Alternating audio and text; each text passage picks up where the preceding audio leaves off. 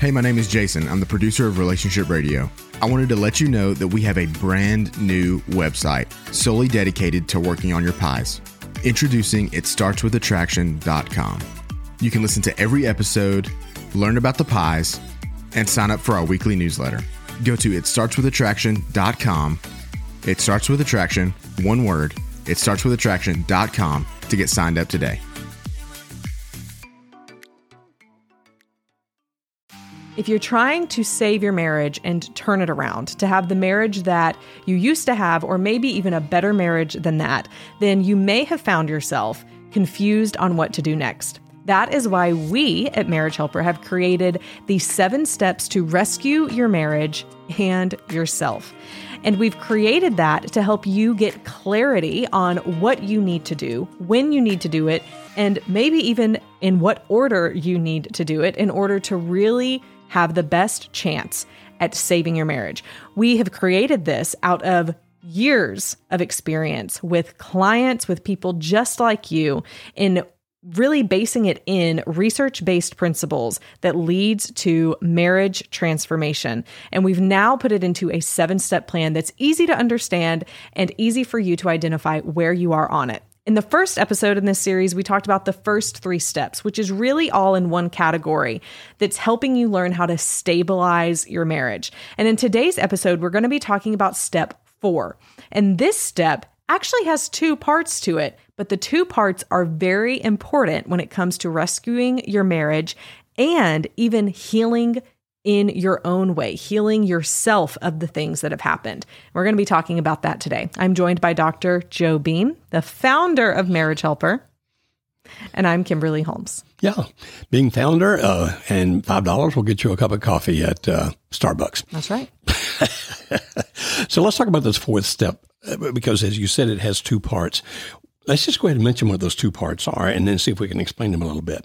But remember now that first section about how you stabilize a marriage, it's already in crisis, where you first have to calm down. Then you got to get clarity as to what's actually going on. And then you have to stop pushing and start pulling. Now, we can explain that in much deeper detail, but understand that that's it right now. And the middle step then is this. If you can get to the point where that you've done that, then it's time to start forgiving. Now, forgiving can be done even if your spouse does not participate. The second part of this 4th step actually requires your spouse to be part of it. So let's talk about the forgiving thing first. Yes, let's do that. This is a very important part. Whether you and your spouse ultimately end up reconciling or not, it is incredibly important to forgive yourself of anything you may be carrying guilt for, your spouse of anything that they may have done that you're harboring resentment for, and any other things that may be affecting. We see a lot of the times when couples come to our workshops and we talk about this forgiveness section that a lot of times, yes, they're talking about, I need to forgive my spouse, but they're also bringing up things of, I need to forgive the way that my mom treated me when I was a kid. I need to forgive how I responded to my spouse and the things that I did that led to this. I need to forgive, a lot comes up. Forgiveness is a huge step in healing because it, in a way, kind of helps to clear your mind of everything you're carrying so that you can more clearly see what the future could hold. Yeah, I remember a lady in one of our workshops several years ago now, and she had grown up in a home of very religious people. Mm-hmm. Yet, even though her father was like an official at the church there, they were into the lifestyle, into swinging. Nobody at church knew about it. And they would bring other couples into their bedroom. Now, her bedroom was right next to theirs. Oh, wow. So she could hear what was going on.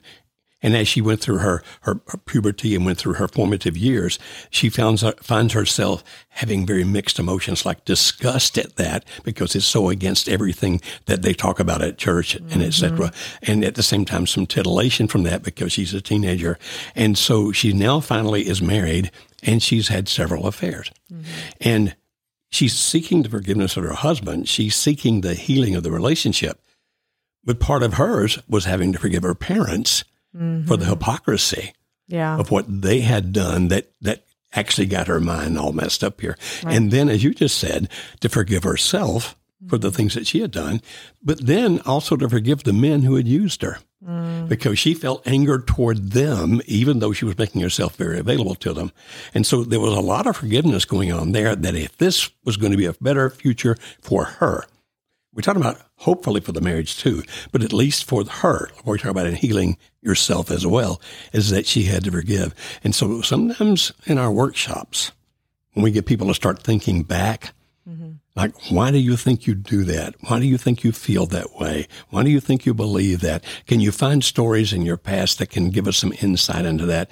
It's amazing how often they wind up having to forgive. And then sometimes, Kimberly, say a spouse has been unfaithful. It's not just forgiving my spouse. It's forgiving the partner. The other woman or the other man. Mm-hmm. Right. Yes. And right. I mean, there's so much more that can go into that, especially if it happened and other people knew, or maybe it was with your best friend, right? And then there's more broken relationships. But the problem is that it's hard to move forward and reconcile when you're carrying the weight of the unforgiveness. Isn't that right? Yes. As a matter of fact, in our workshop, we spent a lot of time talking about this, our 3-day intensive workshop for couples in crisis.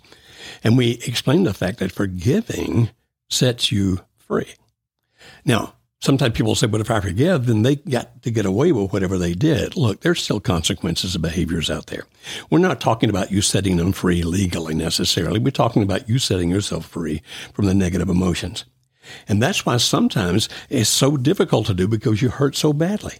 It's like this pain inside of me leads to this great anger, and I really want to punish this other person. And we say, we understand that. It's a human emotion to do that, and it's okay to be human. But if you follow through on that, you're going to degrade yourself. And so learning how to forgive, and it is a process, Kimberly. So in our workshop, for example, both on Friday afternoon and then again on Sunday afternoon, we take people through exercises, helping them go through an actual process of learning how to forgive. And we didn't just make that up. I dug into a whole lot of research out there about how do people forgive and put it together. And so it actually becomes a plan, if you will, a pathway, that this is how I can forgive, even if it's forgiving yourself, which sometimes people find the most difficult to do. It's like, okay, maybe I can forgive him, maybe I can forgive her, but I knew better and I did what I did anyway. But forgiving you is just as important. If you've done anything you need to forgive yourself for, is just as important as forgiving those people out there, because it will lead you to freedom so that you can be healed emotionally, spiritually, and sometimes even physically, because you can affect your immune system and have a lot of negative effect on your body if you're holding that anger and rage inside of you, whether it's towards some human being or whether it's toward yourself. And so you can affect yourself physically, intellectually, emotionally, and spiritually by forgiving. Now, again, people watching or listening are thinking, yeah, you make it sound easy. It's not easy. Not easy at all. And that's why we actually have developed a process based on good social science research that in our workshop we will guide you through. Right. It's not easy, but it's important. And doable. And doable. Intentional. You have to be very intentional about it, but definitely doable. So in this step 4, everything from step 1 to 4, in this up to forgive, a person can do and should do in order to save their marriage. Now, this is where it splits. This is where there's another part of step 4, which is reconcile. You cannot reconcile without the other person. So a lot of times I've been asked, I know you've been asked, can one spouse save a marriage? And I say, yes, one spouse can absolutely do the things that will begin to save the marriage and turn things around, but it takes 2 to reconcile. That's correct. Absolutely. It is correct. So, not to say, I'm always right. She's shocked that I actually agree with her on something. You know? Yes, it is. Yes. So up until then is what you can do as the person standing for your marriage and should do. The reconciliation portion, though, as we said before, it takes the other person. And so where we see this in what we do at Marriage Helper is we know that our workshop, that the marriage workshop that Joe has been talking about, that is a catalyst for change, that it really can begin when a couple is able to come and they can see how their marriage can be different. And it paints that picture of a better future, that it also lays the groundwork for, if you were to reconcile, here's how, because here's how your marriage can look different in the future. So our workshop is a catalyst in step 4. If you're able to come and able to experience that with your spouse, it's the most effective thing that you can do to also then be able to reconcile. So that's why step 4 is split. There's part of it you can do and should do on your own, and there's another part of it that you need your spouse to continue forward in these 7 steps. All right. And sometimes the initial part that the spouse will do is just agree to come to the workshop. Mm-hmm. Even saying, I'm still going to divorce you, I don't want to make this work, but I'll go to the workshop with you. And we have all kinds of tools out there to help you explain to your spouse and help encourage them to come to the workshop with you. But they at least have to come there. Mm-hmm. And then we have developed a system that we call Exploring Reconciliation. Mm-hmm. And it is 5 steps. Mm-hmm. You might be thinking, you people are really into steps, aren't you? We really like are. to get our steps. You see, here's the way that we believe that we're quite different from other helpers. Not maybe every other helper, but most other helpers. The first is we take extremely deep and complicated psychological and sociological principles and then make them extremely simple to understand. It's amazing how, for example, when I sometimes will speak to groups of counselors and therapists and start teaching them about push and pull, well, they knew all of that, but they had it in their head in such a complicated way that it was hard for them to explain it to anybody. Mm. But once they heard it in the simplified way we put it, it was like, it's that easy. It's that simple. And so we love to take deep concepts, psychological, sociological, and simplify them so that we can understand them a whole lot easier and, interestingly, understand them a whole lot deeper when we do that. But the second thing we do is then we develop processes. Okay, based on that, how do you move from here to there? Mm-hmm. And that's why we are into our steps. Like, okay, what 4 steps happen when people fall in love? We call that the love path. And now we have this, what 7 steps happen if you're going to rescue your marriage and yourself? Mm-hmm. These things have to happen. And in the Exploring Reconciliation tool that we have, there's 5 steps. Mm-hmm. Because you see, part of what has to happen in this healing process is that you need to learn a lot more about each other than you currently know. And I know that sounds ridiculous to some people. We've been married 50 years. There's nothing about my spouse I don't know. Well, if you've been through crisis or you're in crisis, each of you has changed. Like, who am I now? Who are you now? What is it that I really want? What do you really want? But you also have to deal with the issues, which means you're going to have to talk about what happened, how it happened, and all those kinds of things. There's going to be time here for confession. There's going to be time here for asking forgiveness, granting forgiveness, those kinds of things. And so in the reconciliation process, you really are going to deal with the issues. But you don't start with the issues. You start by learning a whole lot more about each of you first. And then in dealing with those issues, you can finally start figuring out what has to stop, what has to start. How do we negotiate this out? How do we actually start building a future together? And so forgiveness, as Kimberly said, is for you no matter what your spouse does. But if indeed your spouse will hopefully, first of all, come to the workshop with us so we can help them understand some things. And then, of course, it's their decision. We don't manipulate. We don't force. And then if you decide to go through together this reconciliation, exploring reconciliation process, at the end of that, if you decide to reconcile, you actually have a plan. It's all been laid out for you. And if you decide not to reconcile, at least now you know exactly what you're walking away from. Okay, it's not some vague idea. This is what I'm doing. I'm making a very conscious decision about this. And so that's 4th step that has to do with healing the hurt, healing the problems, those kinds of things, is extremely important. And Kimberly, I guess I'm being redundant because you've said it, I've said it, but I'll say it one more time. The forgiveness part, do no matter what your spouse does for you. Reconciliation actually means that your spouse is going to be a part of this in some fashion. Right. And a lot of people miss that part mentally because in their minds, they will think, well, I need to reconcile. We need to reconcile. We need to put this back together. But they miss these first 4 steps. All they're thinking about is getting back in the same house and then trying to put things back together. You have to go, even if your spouse is ready to come back home or work on this marriage, you still need to go through these first 4 steps to some extent. Now, every person's going to go through these steps at a different pace than anyone else. But that's the value of working with one of our coaches or getting involved in our membership. All of those things will outline exactly where you need to go and help you understand what to focus on next until you're able to get your spouse to agree to work on the marriage with you. And then, and that would be what can really be the catalyst in step 4 that can take you forward. So why does this matter? Because a lot of people come to us and say, I don't know where to start. And they're looking more at products or coaching, and they're and they're saying, I don't know where to start in that sense. What we're now saying is you start with step 1. How you do step 1, you can choose. If you want to have a coach help you with step 1, great. Fantastic. Will definitely be helpful. But even if you just start in the membership because your spouse isn't ready to work on the marriage with you right now, because that would be workshop. If your spouse is not ready, start in the membership. We'll guide you down these first 4 steps. And then as soon as your spouse is ready to work on the marriage with you, we can help you get from the second part of step 4 to step 7.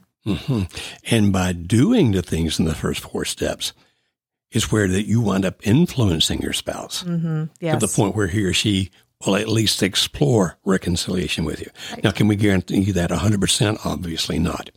But those first 4 steps will get you to change you, which in turn will influence your spouse so that he or she will be willing to come to our workshop or willing to explore reconciliation. But understand this, you're not going to do it perfectly. And so what if somebody's in step 3, which is stop the pushes and start the pulls, and they mess it up? Does that mean that they just give up the whole system? No, because remember in the very first episode, before we started talking about the 7 steps, when we were talking about the decision you need to make, we talked then about there's going to be 2 steps forward, 1 step back, 18 steps to the side, but we have a process. We believe this process works. It may not work at the timetable that you thought it would when you go into it. Just like when most people say, I'm going to lose 20 pounds in a month, don't realize that that's nearly impossible. Like you are not going to sustainably. Don't tell me that. I'm hoping to lose 20 pounds next month. You're not going to sustainably lose 20 pounds in a month. Nor should you, because typically when people do that, they end up doing things that overall are even worse. And it's the same here. When you're trying to get your spouse back quick, when you're trying to do certain things like that, you end up doing the wrong things that make it not sustainable in the future. So I don't remember what your initial question was, but when it comes to working this system, it's a system and a process that we have for a reason. You need to follow it. You may go quicker through a couple of steps than another person, but it's still important that you go through each step, even if you feel like you're sometimes going through quicksand or you're trudging through mud. There's a reason it's outlined this way, and it needs to be followed. And don't beat yourself up if you don't do it perfectly. That was what you asked. Nobody does it perfectly. You don't give up. You don't throw it out. Right. If necessary, you might need to back up 1 step. Yes. Like if the push and pulls are not working the way that they should be working, then maybe you don't have enough clarity as to what's really going on. So you just back up 1 step. If you can't get clarity, maybe it's because of the fact that you haven't calmed down enough yet. So you just move, rather than throwing it out, you move back 1 step. Right.